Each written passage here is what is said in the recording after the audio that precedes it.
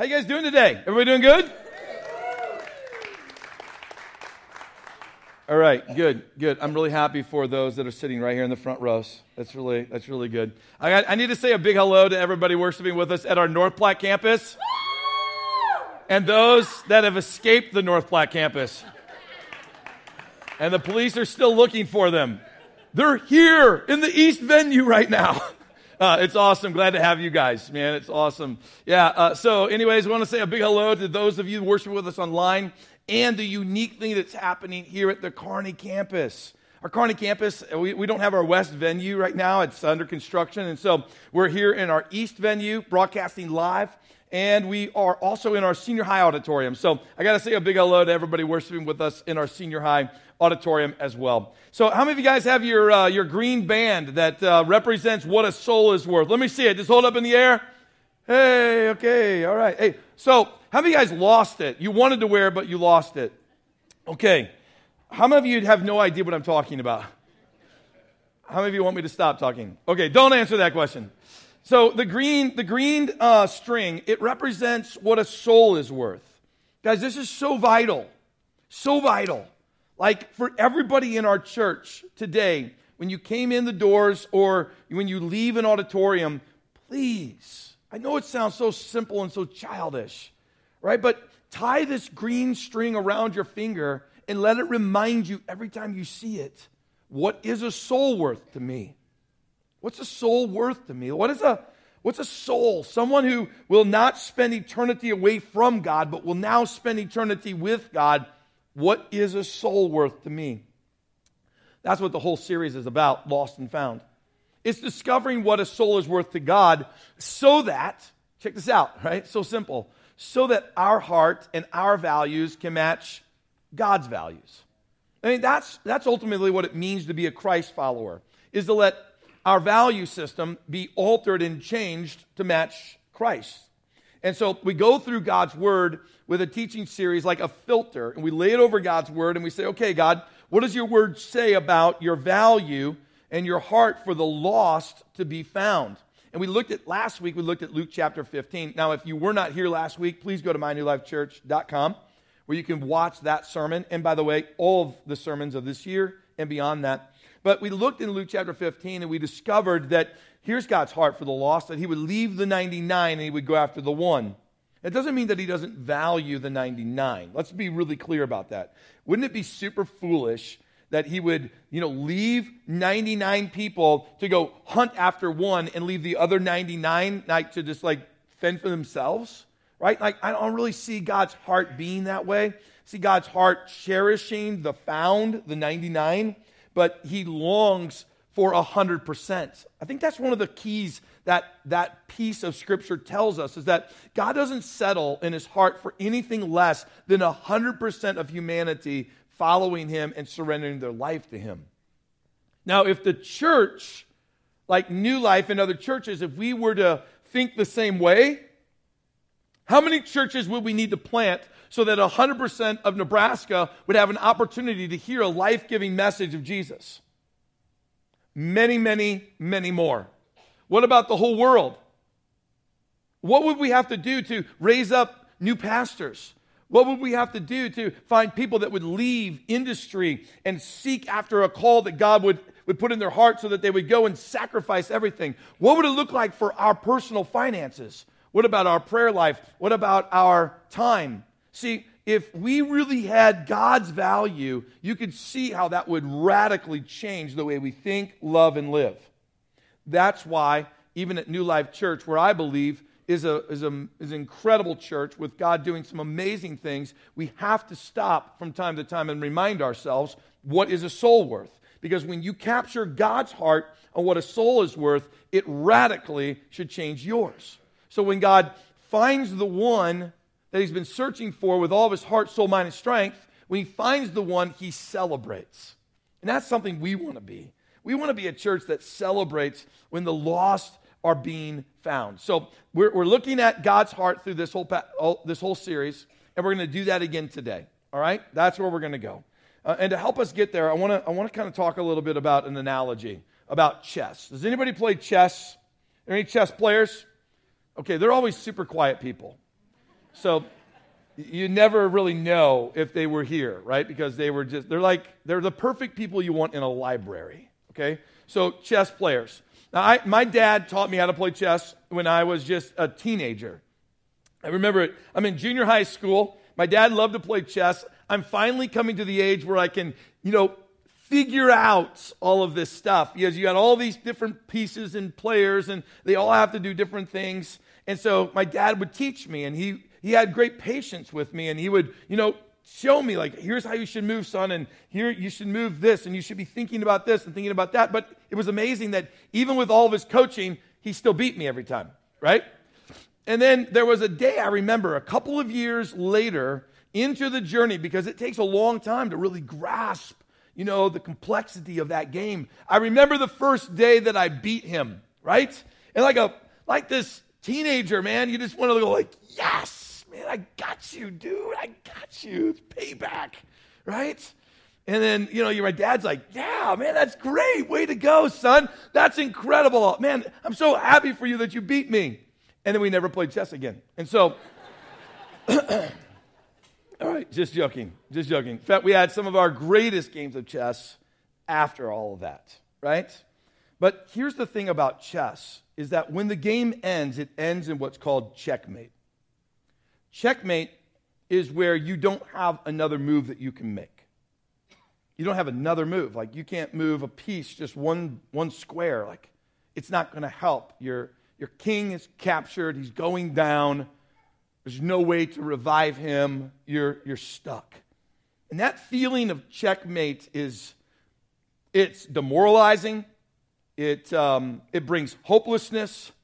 It's a finale to the game, right? And what you do in a game is that you start looking at your queen. You're like, what are the 12 different things my queen could do? No, that doesn't help. And so then you go on to the rook, and you move the rook, and no, the rook doesn't work. And then you move the knight up and over, and the knight doesn't work. And then you work your bishop, and you're sliding on whites and reds, and like that doesn't work. And then you go to your pawns. And you're like, if I just move a pawn, like one step, can that get me out of checkmate? And then you go to your king, and that doesn't work. And so you start all over with your queen again, because if you're like me, you don't want to lose.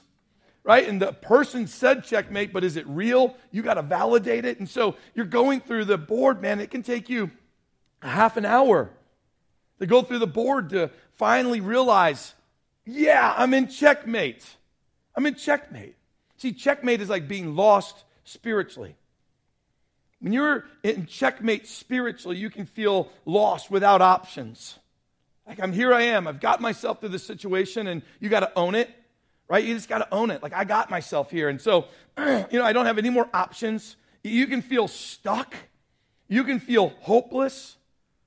And if you're here today and you're seeking God, but yet you feel like you're in checkmate, then this statement might be true for you. You might have wanted to get out of checkmate, but every time you try, you discover really how trapped you are.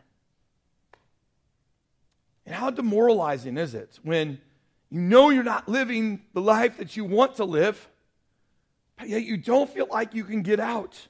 So you stay in that life, that lost state of checkmate, until something devastating takes place. I've got good news for you today.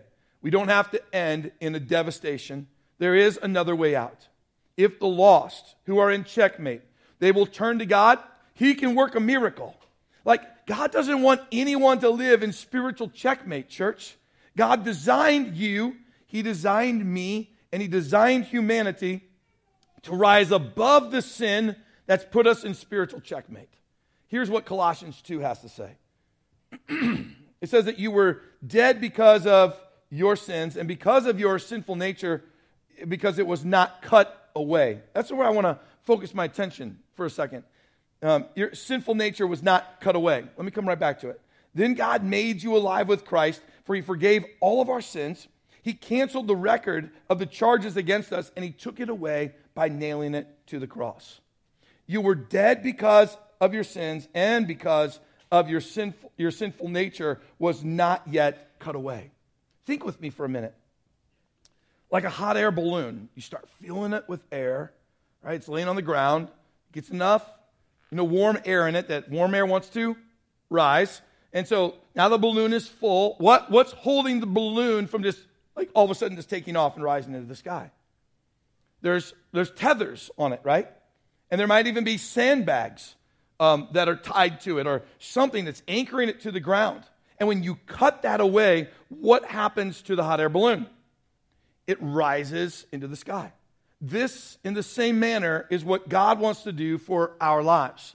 That when we are found in spiritual checkmate, God wants to come alongside and help us cut away the sin that holds us down so that we can rise above. So that scripture said that we were dead. We were trapped, stuck. We were in checkmate. But then it says that God's made us alive with Christ, and he's canceled the record of our sin. He broke the checkmate. So God breaks the checkmate by lifting us up above the board, right? He moves us from a piece on the board to a player. That's what happens when we finally confess, God, I'm in a spiritual checkmate and I don't know how to get out of it. I'm lost and I need to be found. God takes us and he lifts us up above the board and he turns you into a player. That's what it means to be found. What it means to be found is to be turned from a piece to a player. That happens by God's grace and by the power of the Holy Spirit at work in our lives. But listen to me. God doesn't just raise us up off the board just so that we can be free. He raises us up out of that sinful nature and sinful lifestyle, out of lost to be found, so that we can now, as found, go back and see. We can look down onto the board and we can see friends, coworkers, families, neighbors that are trapped in spiritual checkmate so that we can help lift them up as well. We're not their Savior. Christ is their Savior. But because we know the power of the Savior to lift us up out of checkmate, now our role is to work alongside him and to lift others out of checkmate. Now, this is exactly what Jesus did for a woman who was lost and caught in adultery in John chapter 8. So here's Jesus, right? He's out and he's teaching in the temple courts, the court ground area of Jerusalem. It was probably somewhere in the morning, and these religious leaders bring this woman who has been caught in adultery, and they drag her out, and they throw her at the feet of Jesus. And they simply say to Jesus, Jesus, this woman's been caught in adultery, and they say these words in John. They say she's been caught in adultery, right? What do you think we should do? Because the law of Moses says to what? Stone her. Stone her. And then they turn to Jesus and they go, so Jesus, what do you say we do? So Jesus recognized, just like you do right now, that's a trap, right? Of course it's a trap. Here's one of the key reasons why it's a trap. First off, the last I checked, to commit adultery takes two people. Where's the guy? Because in the Old Testament, it talks about the fact that when a man and a woman are caught in adultery, both of them are to be stoned. Now, you might not agree with that, but that was God's word, right? That was the law of Moses. You might go, that's harsh. That was the law. That's what God established. Sin has a penalty to it. So where was the man? So there's already a bias that's going on here. So here's what Jesus does in all of his wisdom. He doesn't say a word. He just kneels down and he starts to write in the sand. Now, you can paint your own picture of what he wrote in the sand. The Bible doesn't even give us a clue of what he wrote. But after he gets about maybe midway through his writing, he gets up and he basically says to them, let him who has no sin cast the first stone. Let him who has no sin. Like, if you don't have sin, then go for it. Like, you throw the stone. And then Jesus kneels back down and he begins to write in the sand. And as he's writing in the sand the second time, here's what happens. All of those who came to accuse the woman, they leave one by one. And then Jesus says these words. Jesus stood up again and he said to the woman, where are your accusers? Didn't even one of them condemn you? No, Lord, she said. And then Jesus said, neither do I.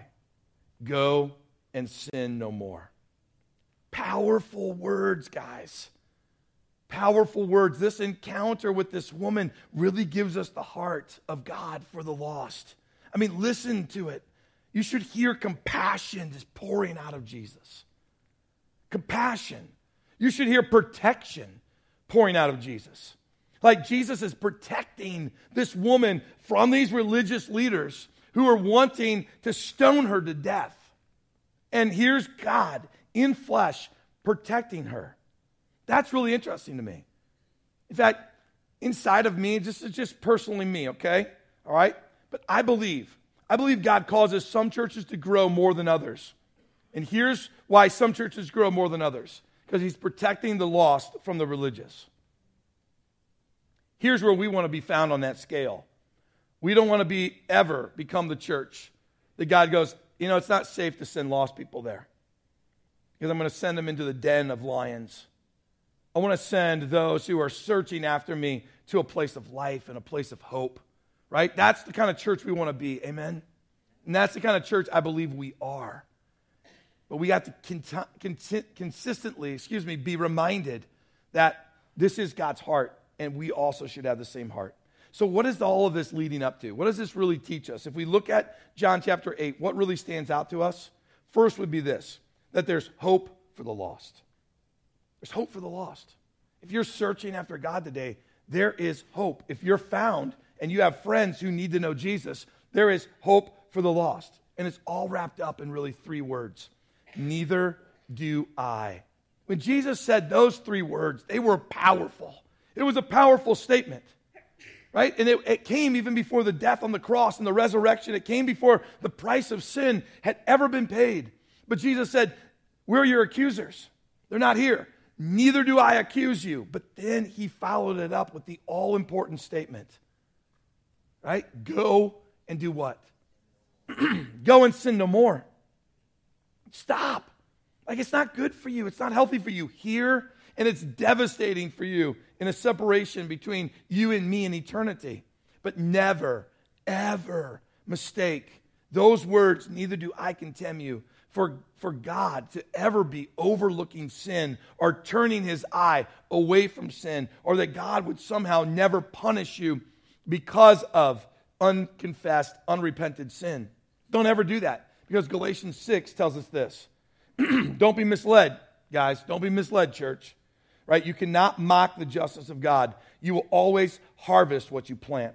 Those who live only to satisfy their own sinful nature will harvest decay and death from that sinful nature. But those who live to please the Spirit will harvest everlasting life from the Spirit. That tells us right off the bat that there is a penalty and a price for our sins. However, that scripture gives us great hope.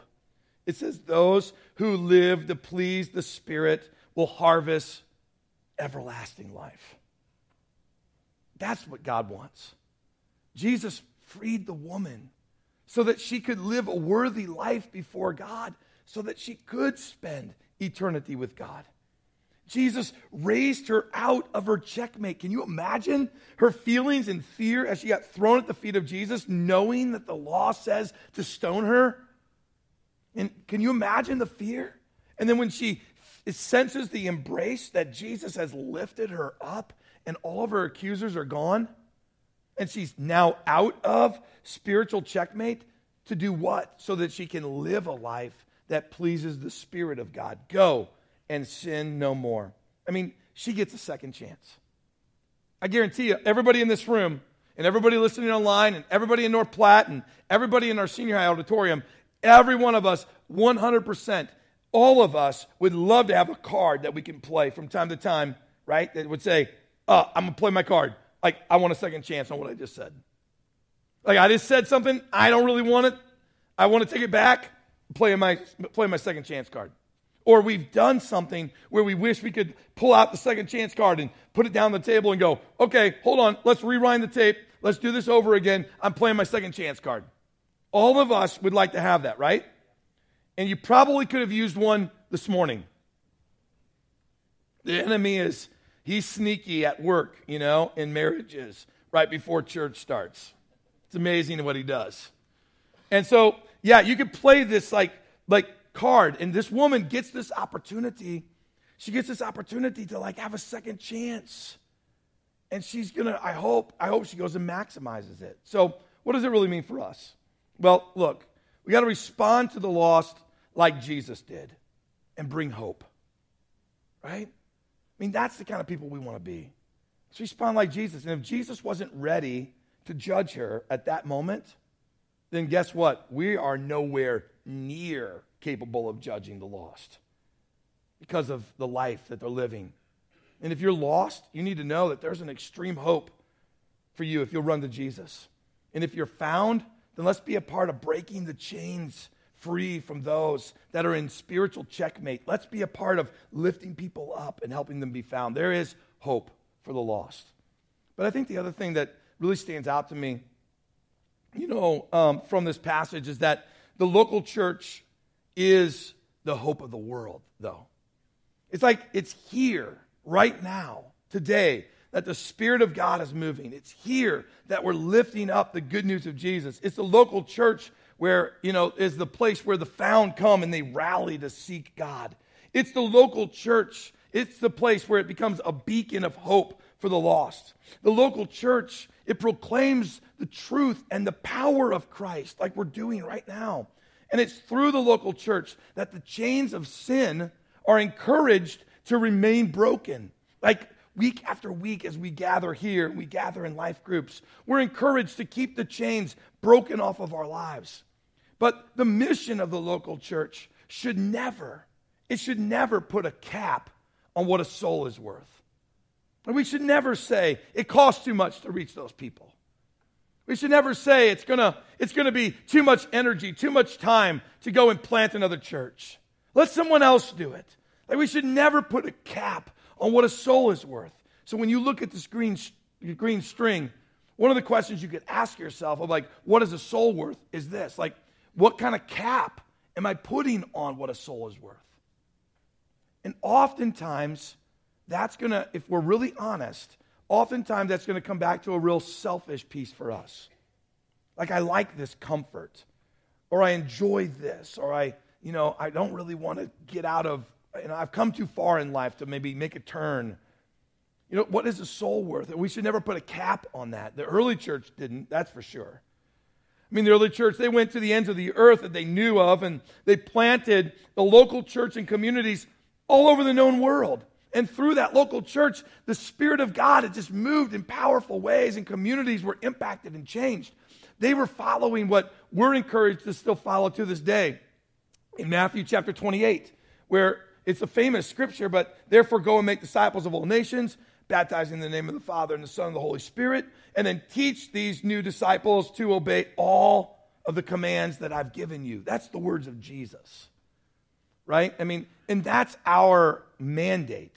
And here at New Life, we've taken that mandate very serious for decades. And all we've been doing the last 4.5 years is building on what God had already put in this church of value to seek and save the lost and to make a disciple. That's good news. We're just taking it to a level where we're going, let's go plant new churches to make that happen. Like, let's go plant new churches and let's spread the good news everywhere. Let's team up with missionaries that are around the world doing that. And so today, you get the unique privilege of actually hearing from one of our missionaries from the European region. I'll let him introduce himself, but he's been church planting, and God's been using him in a powerful way. And what he's been experiencing in the European theater is exactly what we've been experiencing here in Nebraska, except for there's some drastic differences in the heart of the people of Europe. And so hear about the heart of church planting around the world as you kind of like capture God's heart that the church is the hope of the world. Why don't you give it up for our missionary from Estonia, Nick Puccini. Yeah. Wow, it's an honor and a privilege to be here at New Life Church. Thank you so much for partnering with us. As Pastor Jeff said, we are in Estonia, and just so you know, that's not a country that Disney made up for a princess movie. It's a real country. There's Google, look at it. It's right by Finland, just south across the Baltic Sea. We're right on the Russian border. We're part of a region called Eurasia, and we initially went out to a country called Armenia. We were there for 8 years, worked with church planting, started a Bible school. We translated the first ever study Bible. That's the word I'm looking for. Study Bible in the Armenian language. But all that time, actually since I was 21 years old, God had been calling my wife and I to plant a church. And I had gone out on missions trips. Many of you have maybe been on a trip overseas. We've actually had an amazing team come from New Life, and they're coming back this summer, and I'm excited about that. On that missions trip, I felt a call to missions, and now at 21 years old, I feel this call from the Holy Spirit to plant a church someday. I never knew how those two would align, and we're in Armenia, and we had everything that we could want as missionaries. We had 13 staff members. We had large projects going on. Convoy of Hope was investing in some of the poorest communities in the country, and we got to be in all of those places. But that call to plant was so deep. Talked to our regional director, who began to cast a vision throughout all of our countries to go to kind of an approach, we call it pioneer missions, or getting back to the frontier, going where there are unreached people groups, unreached demographics. We have over 6,000 unreached people groups within all of our countries, and one of those countries was Estonia, and Omar was telling us about the need there. The Estonian people, if you talk to an Estonian from Estonia, they will tell you that they are the least religious people group in the world. And I don't know if that's 100% true. Those stats change all the time. But literally, that is the national self-talk of the country. Everybody we meet there that's not a part of a church, they say, why are you here? Why are you planting a church? Why are you starting? We're the least religious people group in the world. I'm like, yeah, you're like the 1,000th person to tell me that. And so we went, we visited, we prayed about it, and I had a hard time with this, to be honest with you. Go into a country that nobody's ever heard of. I was getting close to 30 years old by the time we were ready to move, and the Holy Spirit said, what this is about, it's not about you. It's that message that God spoke to David. David, this whole kingdom thing is not about you, but through you will come the Messiah. Jesus was telling me, Nick, this is not about you, but people need to meet me. And so we moved our family there. We met with the national leadership. They had a burden and a vision to plant churches. They hadn't planted new churches in over 10 years. And he said, we can't really help you much. Our movement here is about 30 churches. The average church size is about 20 people. We don't have the finances of the people to help you. And I was actually fired up by that. That, for me, was a green light from the Holy Spirit. So we gathered a team. We had 12 missionaries. They moved there with us. And we started to meet people. There's no low-hanging fruit for evangelism there. There's nobody that's looking for just a little bit better church to go to. Most of the people that we meet have never met a Christian before. One of those young ladies that our team came in contact with, her name was Kristen, and she was a school teacher. And the missionary family, their kids were in her classroom, and they just began to build a relationship with her and invite her. And she just happened to be in a time of her life that there was crisis. She had a miscarriage. We didn't know that at the time. There was maybe physical signs of that. And there was a church planting team member who just reached out to her with an open heart, with a smile, and just kept inviting her and inviting her. She came to Alpha Course a few months later, gave her life to Christ. She was baptized.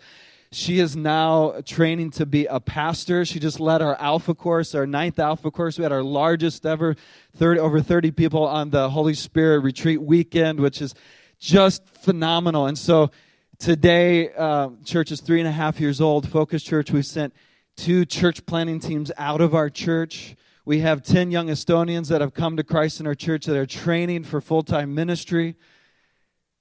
We have over 200 people on average attendance in these last 6 months.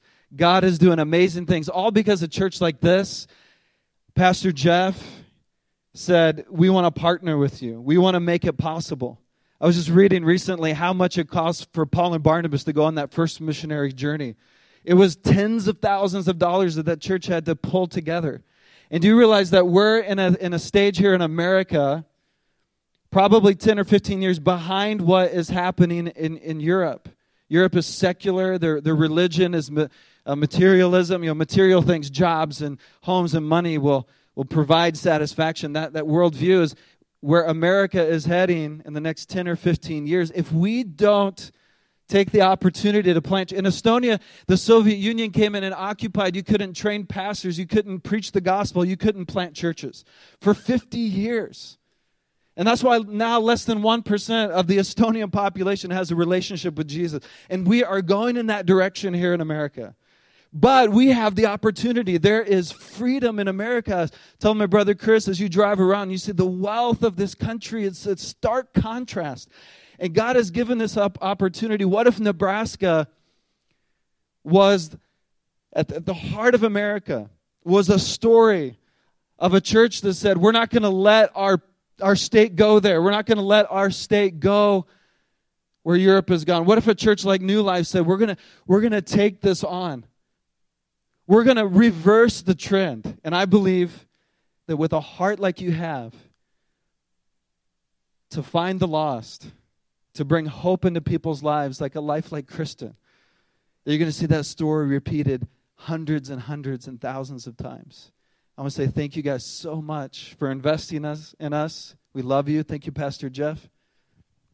Absolutely, man.